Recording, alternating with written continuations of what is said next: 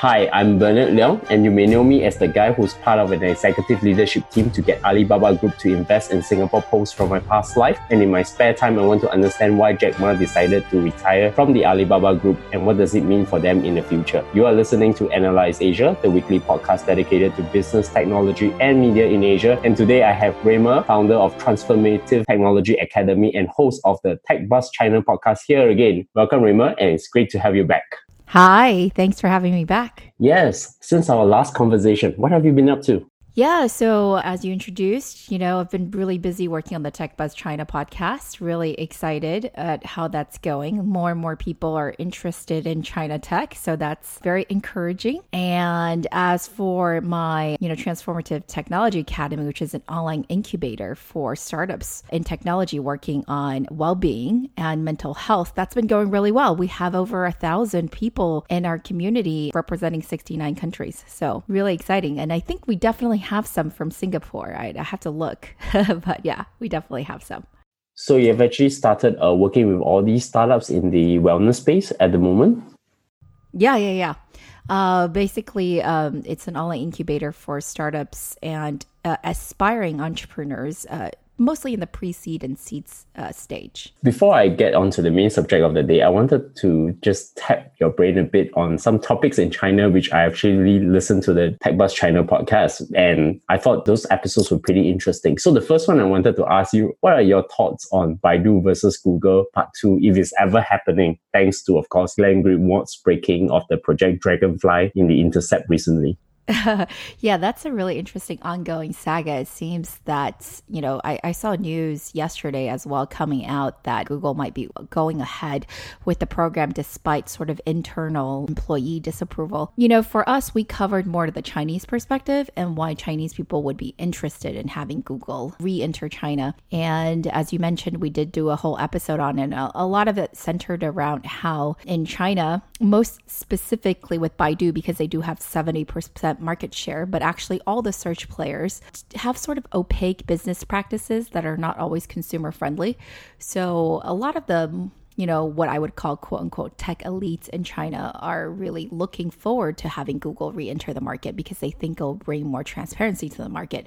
But it's important to note that even the people who are really big fans of Google don't think they'll succeed. So don't think they'll really make a dent in market share in China. And if you look at, what they did before they left, honestly, they had like second place, but they weren't gaining on Baidu. So it's hard to see them really winning in China. But like I said, from the Chinese perspective, quite a few people do want them to return. I understand that Google has recently invested in JD, Jingdong, and of course, Google is also talking to Tencent. Could there actually be a scenario where they will just enter China but through Tencent this time around so that they only need to embed their technologies to take on Baidu without actually going into a direct fight? Yeah, again, we actually did an episode as well on JD and Google tie-up. Or I shouldn't call it tie-up because it was a very small investment. I don't really see that being politically less sensitive than Google entering, on its own, quote unquote. So I'm not sure how to assess that situation. I think right now, a lot of the risks are really, it's less commercial and it's more political. I'll put the links to both episodes, but I want to ask you one more question before we get onto it. I wanted to ask, is WeChat really bulletproof? Awesome, Bernard. You're such a great promoter of our episodes. Yeah, so you're referring to basically this new chat app called Bullet Messenger that came out, I guess, a few weeks, maybe 3-4 weeks ago, and really shot up to the top of the app stores in China.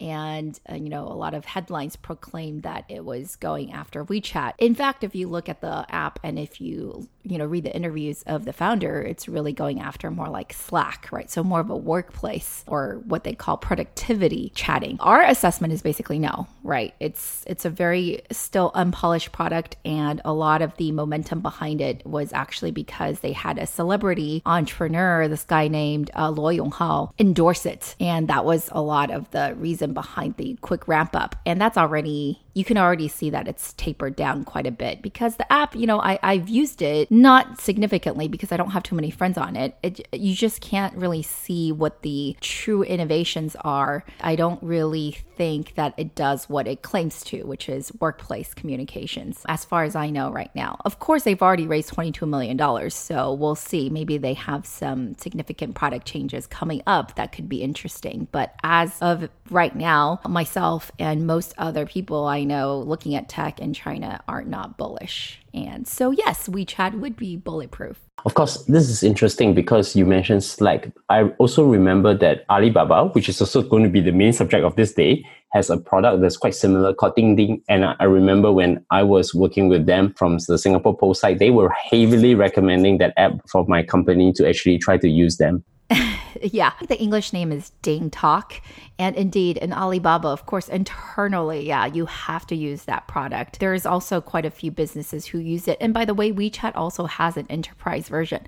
Unfortunately, both of these apps require sort of a business license, like a physical registration of a business in China to use. So I personally have not used it. I've seen screenshots of the products.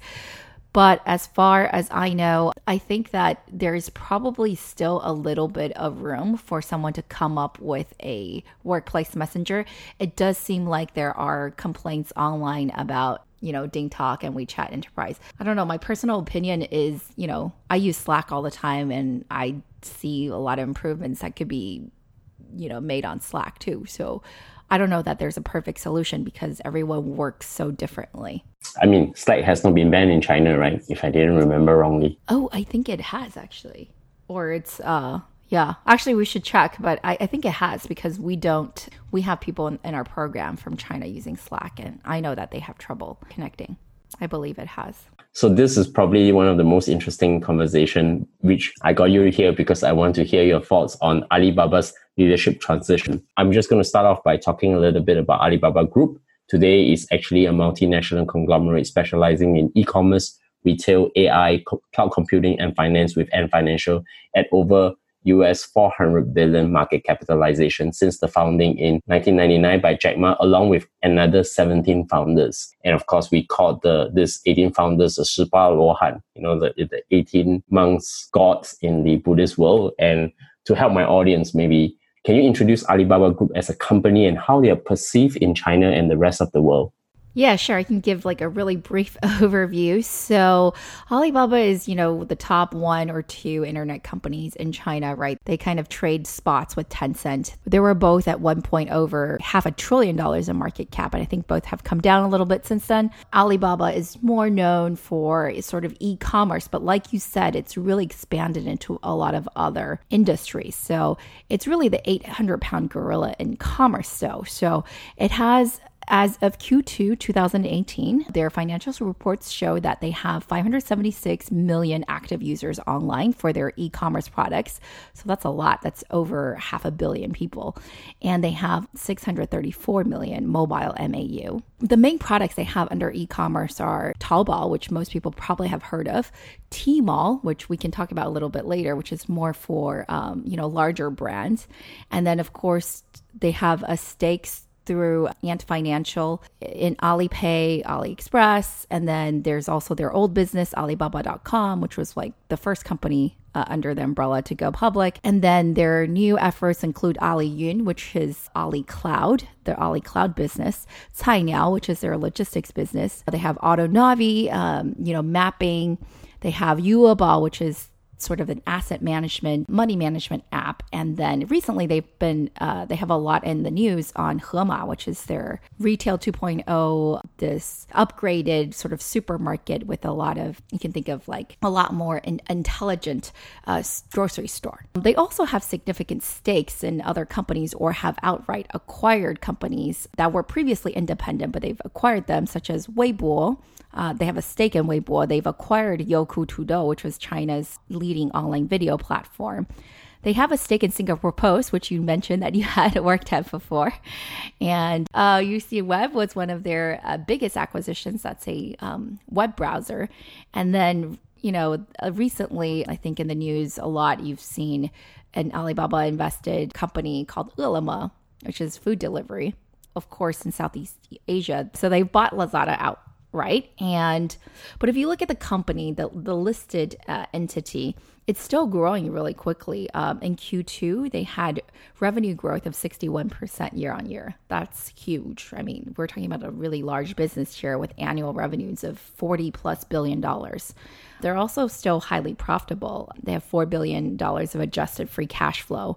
Last quarter, they had $12 billion of revenue. So that's sort of 43% margin. Really, really impressive. And of course, Alibaba Group has actually extended all itself across the world globally, and particularly it's been actually going to be competing Tencent and Jingdong Direct in the Southeast Asia market. And this has actually been one of the biggest focal points of why people in China are now interested into Southeast Asia. One thing I wanted to know is probably, we all hear of Jack Ma. We know how influential he is with Alibaba, as probably he is the co-founder, even though there are 70 other founders, but he's actually very influential. So I think maybe we should take a step back and to hear about what's Jack Ma's role in Alibaba and how has he shaped Alibaba's dominance in e-commerce in so many areas over the years then? Yeah, I mean, you can think of Jack Ma as sort of the spiritual leader. Honestly, he hasn't been involved in operations on a day-to-day basis for a very long time, right? So he is, like you said, even though there are 18 quote-unquote co-founders, he's really the face of Alibaba, and he's really the person who has been the main spokesperson. He's also been credited with like all of the sort of strategy that set Alibaba up for the first, 10, 15 years. He's really taken a step back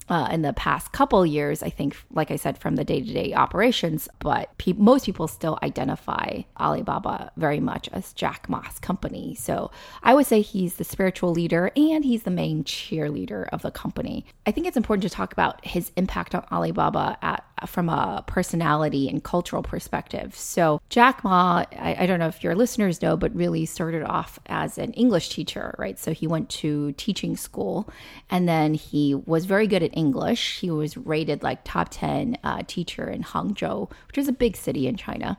After he graduated and was working, he started a translation service, which is, he always refers to it as his first attempt at entrepreneurship and sort of failed miserably. And then he, was able to stumble upon Alibaba as an idea. But the important thing here to know is that he has never been a technical person. So in fact, he sort of prides himself on it. And he says that Alibaba really benefited from this side of him because he is able to sort of not get tangled up in the technical side of things and really sort of see through to the consumer's need. I would say generally in China, he really has a cult following. If you just walk around in China in the airports, a lot of times they have videos of, famous business people talking sort of like Tony Robbins style, self-help gurus and all that. A lot of times you'll see Jack Ma's face because he's really known for what we call 心灵鸡汤, which is like chicken soup, which is like self-help, a lot of, encouragement, a lot of like, you can do it attitude. So people just absolutely love this guy. And they also like love him because he's able to succeed in spite of all his, I guess, sort of disadvantages, right? So number one, he didn't come from like some important family or anything like that. And Hangzhou, relatively speaking, is a second tier city in China. But also he is, in Chinese, like he's ugly. So, and he says that himself, he's not a good looking guy. And this is not a politically incorrect thing to say because in China, looks actually matter a lot. And, a lot of people, I think less so now because he's so successful and he is the richest man in China. But for a very long time, people were like, oh my God, Jack Ma looks like an alien. If he can succeed, so can I, So he has that sort of effect on people. Very, very motivating. He's like a big motivational speaker. Yeah. And like I said, because of his non-technical background in Alibaba when he set it up, you can see in Alibaba's culture, it's less dominated by technical staff, right? So in a lot of Silicon Valley companies, if you talk to the employees there, they feel that, for example, like technical staff are valued much more than other staff. But in Alibaba, that's not the case. And in fact, you have this weird phenomenon where, they say publicly, actually, and if you go online and look for it, Alibaba's HR is like one of the most powerful departments. Because like I said, of Jack Ma's sort of unconventional background that led him to this, tech startup business.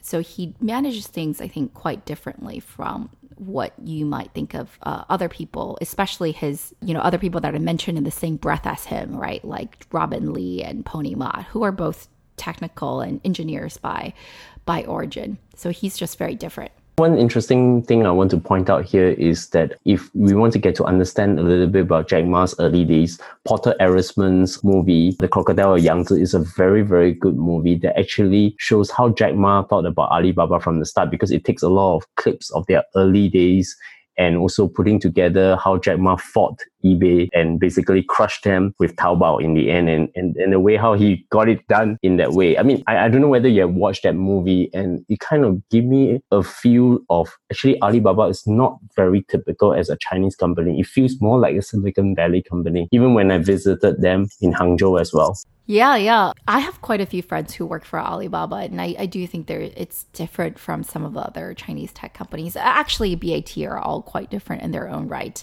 But yeah, like Jack Ma is really known for being very creative. And I think that has a lot to do with his non-technical, more liberal arts. Although he was an English teacher, I'm not quite sure that's liberal arts, maybe like just general humanities background. I also need to point out one interesting thing about Hangzhou. And if for the audience do not know, there is this very good Chinese saying, 上有天堂,下有苏杭, and they refer to Hangzhou. Hangzhou is also a very interesting place where most of the most well-known Chinese poets came from, and probably most well-known is Su Dongpo, and some of the great intellectuals of China actually came from Hangzhou. And I think now is currently somewhere in the third and the fourth, where the largest group of entrepreneurs are actually building unicorns. So it's a pretty interesting place, even for a second-tier city, right? Oh, yeah, for sure. Well, it's part of Zhejiang, which is known as where in the old days, I think a lot of strategists came from and business people. So very commercially minded place in terms of heritage.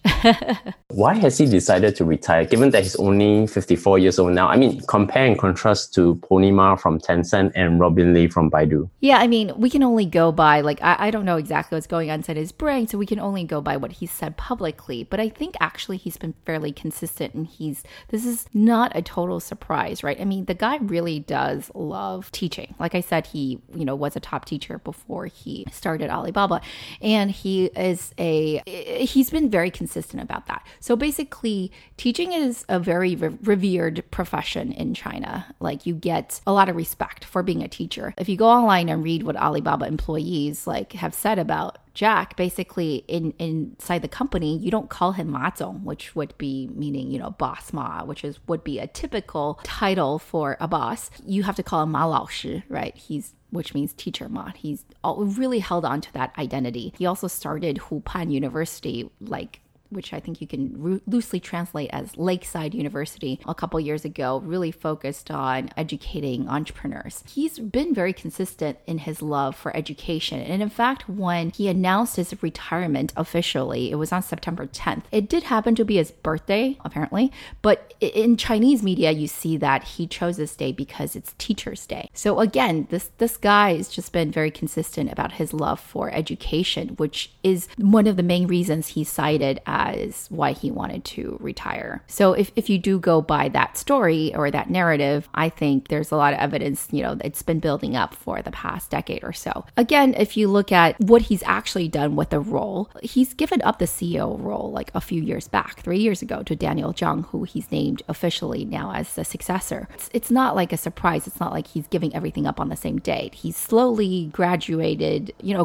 slowly and gradually given away responsibility. So this is just the next step. If you do compare him to his peers, as you said, Robin Li and Pony Ma, I think those people are just very different personality. There's this joke in Chinese internet that if, one of the BAT CEOs goes missing, if it happens to be Jack, the stock will probably go down. If it's Pony, probably nothing will happen to the stock. If it's Robin of Baidu, then the stock will probably go up. Sad for Robin. But, even if you look at Pony actually chose the Hong Kong Stock Exchange. His company did go public, early 2000s, not recently.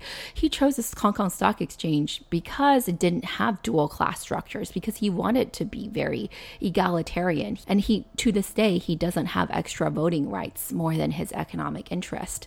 In fact, I think his voting rights are now like less than 10%. He's steadily decreased it. And, I think if you compare Alibaba to Tencent, it's not that different, like in the sense that Pony has also really, over the years, given up more and more control and built a more and more sort of complete team. The difference is that Pony still retains his title as CEO and chairman, whereas Jack has, actively given up the CEO title a few years back and will be abdicating, officially his chairman title next year. But I think if you look at what they're actually doing, they have built sort of plan for succession. I think of the companies you said, the only real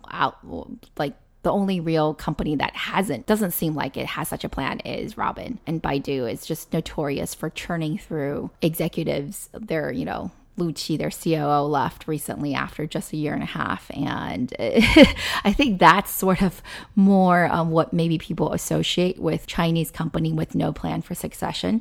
But if you look at Tencent and Alibaba, I think they've actually done both a good job. So I'm not sure that it's fair to say Jack is the only person who's thinking about this actively. That's probably true, because I think for Pony Ma in Tencent, he actually differs a lot of the public to Martin Lau, the president of Tencent, in terms of the messaging of the company and where the company is actually going.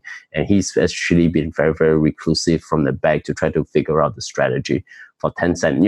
I always like to make this analogy that the BAT is very reminiscent of the Three Kingdoms. And Robin Li is just the perfect 蜀国, where you have a lot of 5-star generals, but they didn't become the winner. And they're basically constantly clobbered by the other two. And I just divided between who should be Sun Quan and who should be Cao Cao. And I always think that, Jack Ma is more like Cao Cao and Pony Ma is more like Sun Quan. That's hilarious. Yeah. Like I said, I think it has a lot to do with the personalities of the companies, right? Of the company founders. Yeah, Pony, like you said, is just, he self-identifies highly as a, engineer, as a nerd, whereas Jack has always been like, I'm a teacher, right? I'm a public speaker. I'm, a guru. And that's why he's much, much more visible. I mean, it also helps a lot that his English is fantastic. So that's why we see a lot more of him in the Western press as well. I think that comes to the famous memo then. Jack Ma wrote the memo to announce his departure. And my favorite line is the part where he said, "The one thing I can promise everyone is Alibaba was never about Jack Ma, but Jack Ma will forever belong to Alibaba." I mean, that's a great line. I'm pretty sure that a lot of executives will use that at some point. What are your thoughts on the memo as a whole? I read it. I think it's pretty sentimental. It's very, especially the line you just cited, it's very Jack. So I'm not surprised. I read the Chinese as well as the English version.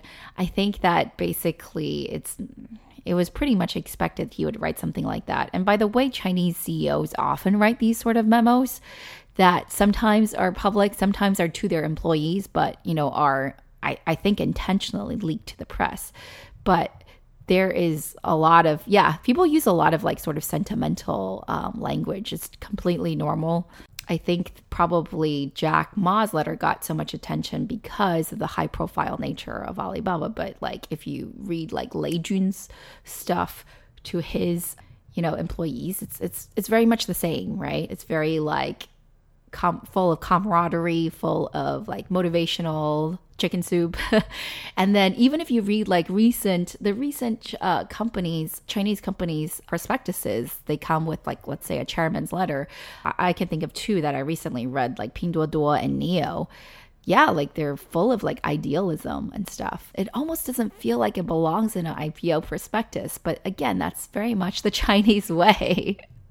Yeah, like I really suggest your listeners read them if you want to get a better sense of how Chinese CEOs communicate, because that is the way they communicate. I like the point that you made about that in Chinese is actually also pretty interesting read as well, because Chinese is a very metaphorical language. And actually a lot of the essence of how Jack presented his departure in Chinese was far more interesting. So for those who understands Chinese as we do, you should probably go and read the memo of all these people. Yeah, seriously, yeah.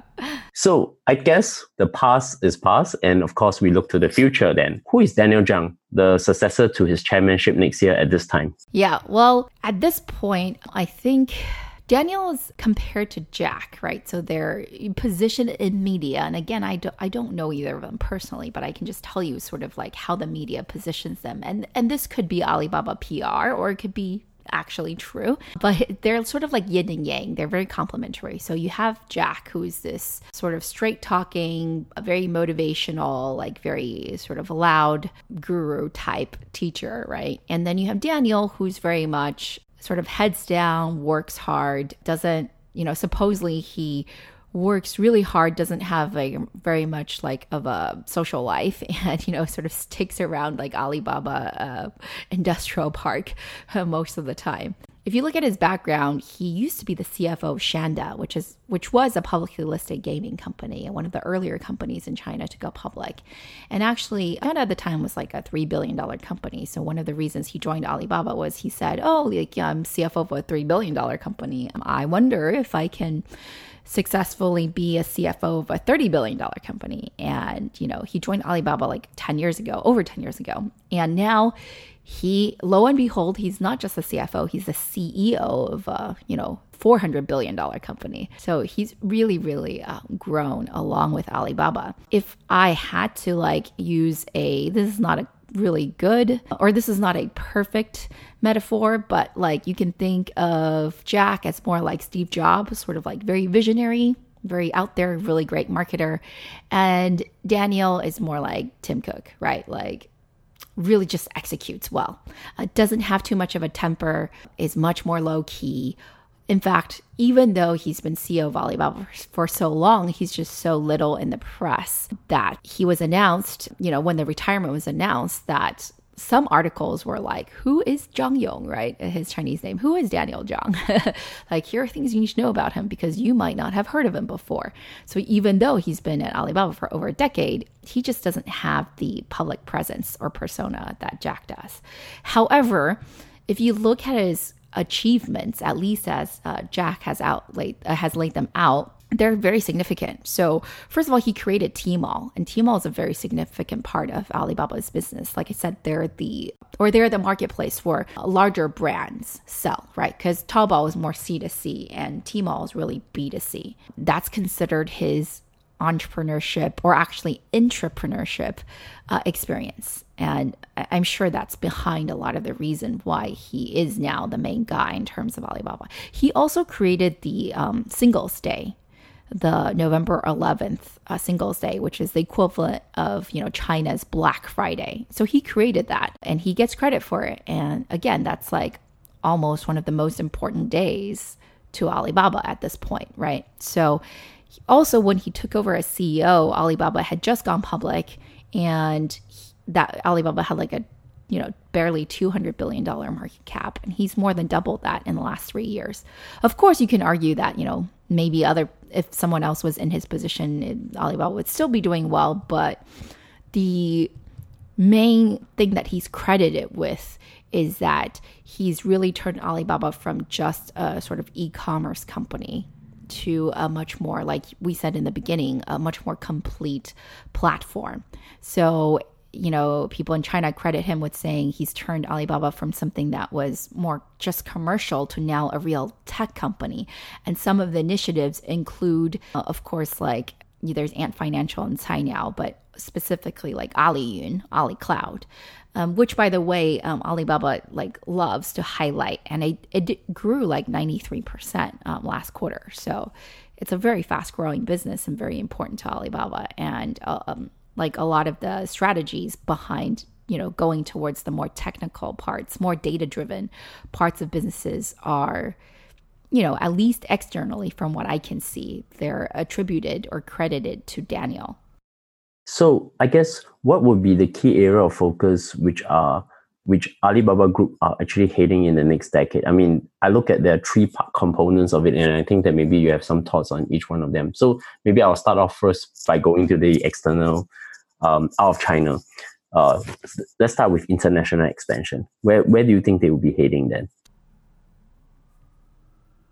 Well, I know they just set up an important JV in Russia, right?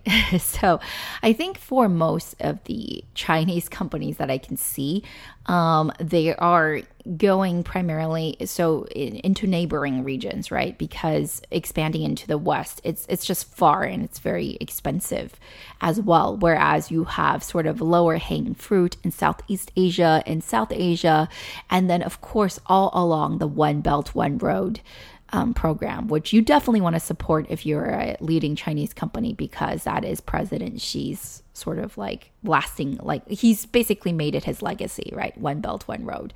So there's a lot of countries along there that you want to participate in. So I think as far as I can see, like maybe 5 years ago, a lot of Chinese tech companies were really eager to come here in Silicon Valley and establish a big presence here, but that's slowed down somewhat. And they've, from what I can see, been a lot more serious about where you're at, Singapore, Southeast Asia, India in particular. And like I said earlier, the OBOR, One Belt, One Road countries.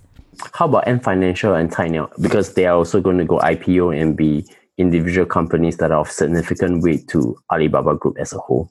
Yeah. So if you look at, so we actually did an episode on Ant Financial a couple weeks ago. So I think for Ant Financial, it's not a near term IPO. Like it's not in the next 1 or 2 years. It seems they've said that it'll be, a few years down the road. There are some challenges for the business because fintech is just heavily regulated in China. And you've already seen people coming in and taking some of the best ideas and replicating them. For example, Yugo, right? So that business has completely changed in the past 5 years.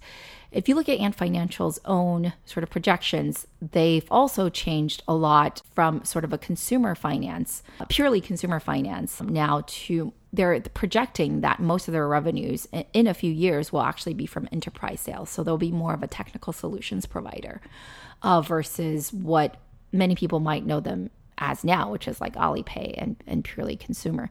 And a lot of that really has to do with just sort of changing regulations and changing assessment of risk, credit, et cetera, in China. So we'll see. Obviously, it's worth like $150 billion or something like that at this point. So it's a huge company and everyone's anticipating its IPO. But I actually think compared to the Alibaba's sort of like core business, it probably will change a lot more than we think. And Cainiao, you think is also going to be in the next few years, because I think they're still in the building stage of the logistics for just within China itself. Yeah, Cainiao already does something like, I think it's 50 million packages a day. Should check that number, but I know it starts with 5. So it's already huge. But Cainiao does have competition, for example, from JD Logistics, which also spun off from JD and also raised a few $1 billion in funding. So I think it does have competition. For that business, I think the technology will be really, really important, right? Because logistics is going to be very much, in the future at least, it's going to be very much reliant on machines, algorithms, data to be the most efficient in the business. So we'll see if they're able to sort of hold on to that commanding, leading position that they have now. And of course, not just JD Logistics, also Shunfeng, which is almost the equivalent of a DHL in China as well. Yeah, exactly. Lots of competition. So how about smart retail then? This whole online and offline concept, because now both Alibaba and Tencent are heading into this retail space and it's getting very hot there as well. Yeah, my personal opinion is that it's a little overblown at this point. So I went to Hema's supermarket, which is their sort of like smart grocery store, like I said earlier, at the beginning of the year. And I don't know, maybe I was one of the few people who was unimpressed, but I was really unimpressed. And I think while there is opportunity in sort of completely cashierless completely automated stores, convenience stores. I'm not sure if that is going to be as easy to roll out or as profitable as maybe some of the other businesses like Aliyun or whatever that Alibaba is working on. So we'll see, right? Again, because I think the real competition is not like people staffed stores. The real competition is like really easy delivery. So I'm not really sure the smart retail space is going to be, as big as people think. Not the offline portion anyway. The smart retail that we're talking about is like offline grocery stores and convenience stores, right? I think people like over invested into it in China in particular at the end of last year. There were just like so many companies that got funded in this space, and you're already starting to see some of them die.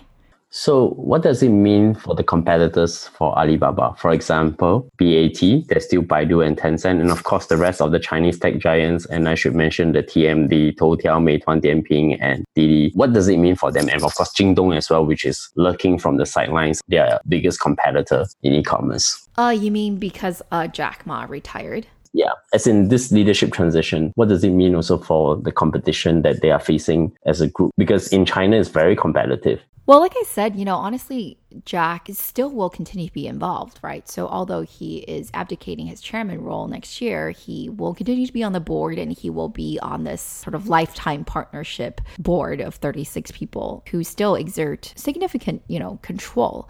I think that for the competitors in China, the other internet companies, in the Chinese media, what we've seen is that Jack's move has been sort of greatly applauded. And in fact, a lot of people said, hey, teacher Jack Ma, this might be his greatest lesson yet, how to sort of let go and let the company grow without him overshadowing it. And there in it implicitly is a challenge for the other internet companies to see what they will do, if they will come up with a succession plan. I think especially with some of the recent scandals that come up, with JD, with DD, there is increasing sort of scrutiny of corporate governance, especially for publicly listed companies like JD. And maybe that will have some pressure for, the peers of Alibaba. Maybe some shareholders will come up and be like, hey, we actually want to know if there is a succession plan. We want to know if, who's next in line. And also, hey, there are all these corporate governance things that maybe don't make the most sense. But I don't know. I don't know if people will really be that vocal about it. Because again, Chinese internet companies are still growing so fast. Like even Alibaba, it's still growing 61% year on year. That's crazy. So I don't know if shareholders would just be distracted by the growth and not focus on this because, when things are going really well, when the car is going really fast, you don't want to change drivers in the middle, right? So we'll see. Rima, many thanks for coming on the show and talk about your thoughts on Alibaba's leadership transition. And of course, in closing, I would like to ask you two questions. My first question is, can you recommend a book, movie, podcast, or anything that has impacted your personal or work life? Yeah, first of all, I love your podcast, and I don't listen to that many podcasts actually, despite being a podcaster. So I do love. I would love to recommend Revisionist History, which probably a lot of people have listened to, but it's Malcolm Gladwell's podcast. Haven't had the chance to read too many books lately, but I did finally see the movie 3 Billboards Out of Ebbing, Missouri. And that was an amazing movie. I really highly recommend everyone see it. But it could be too American for maybe your audience. But I think it just captures so well a lot of it's just well acted, well scripted, and it captures so well a lot of the current status quo in America. Really interesting. So where can my audience find you then? Yeah, you can find me on Twitter. I'm very active on Twitter these days. RUIMA is my Twitter handle. And then, I think that's probably where I'm mostly at because I'm not very active on the other social networks anymore. And of course, subscribe to our podcast. Yeah, highly recommended. I'm also listening to it. It's now on my feed too on Overcast. Oh, thank you so much. Advanced China.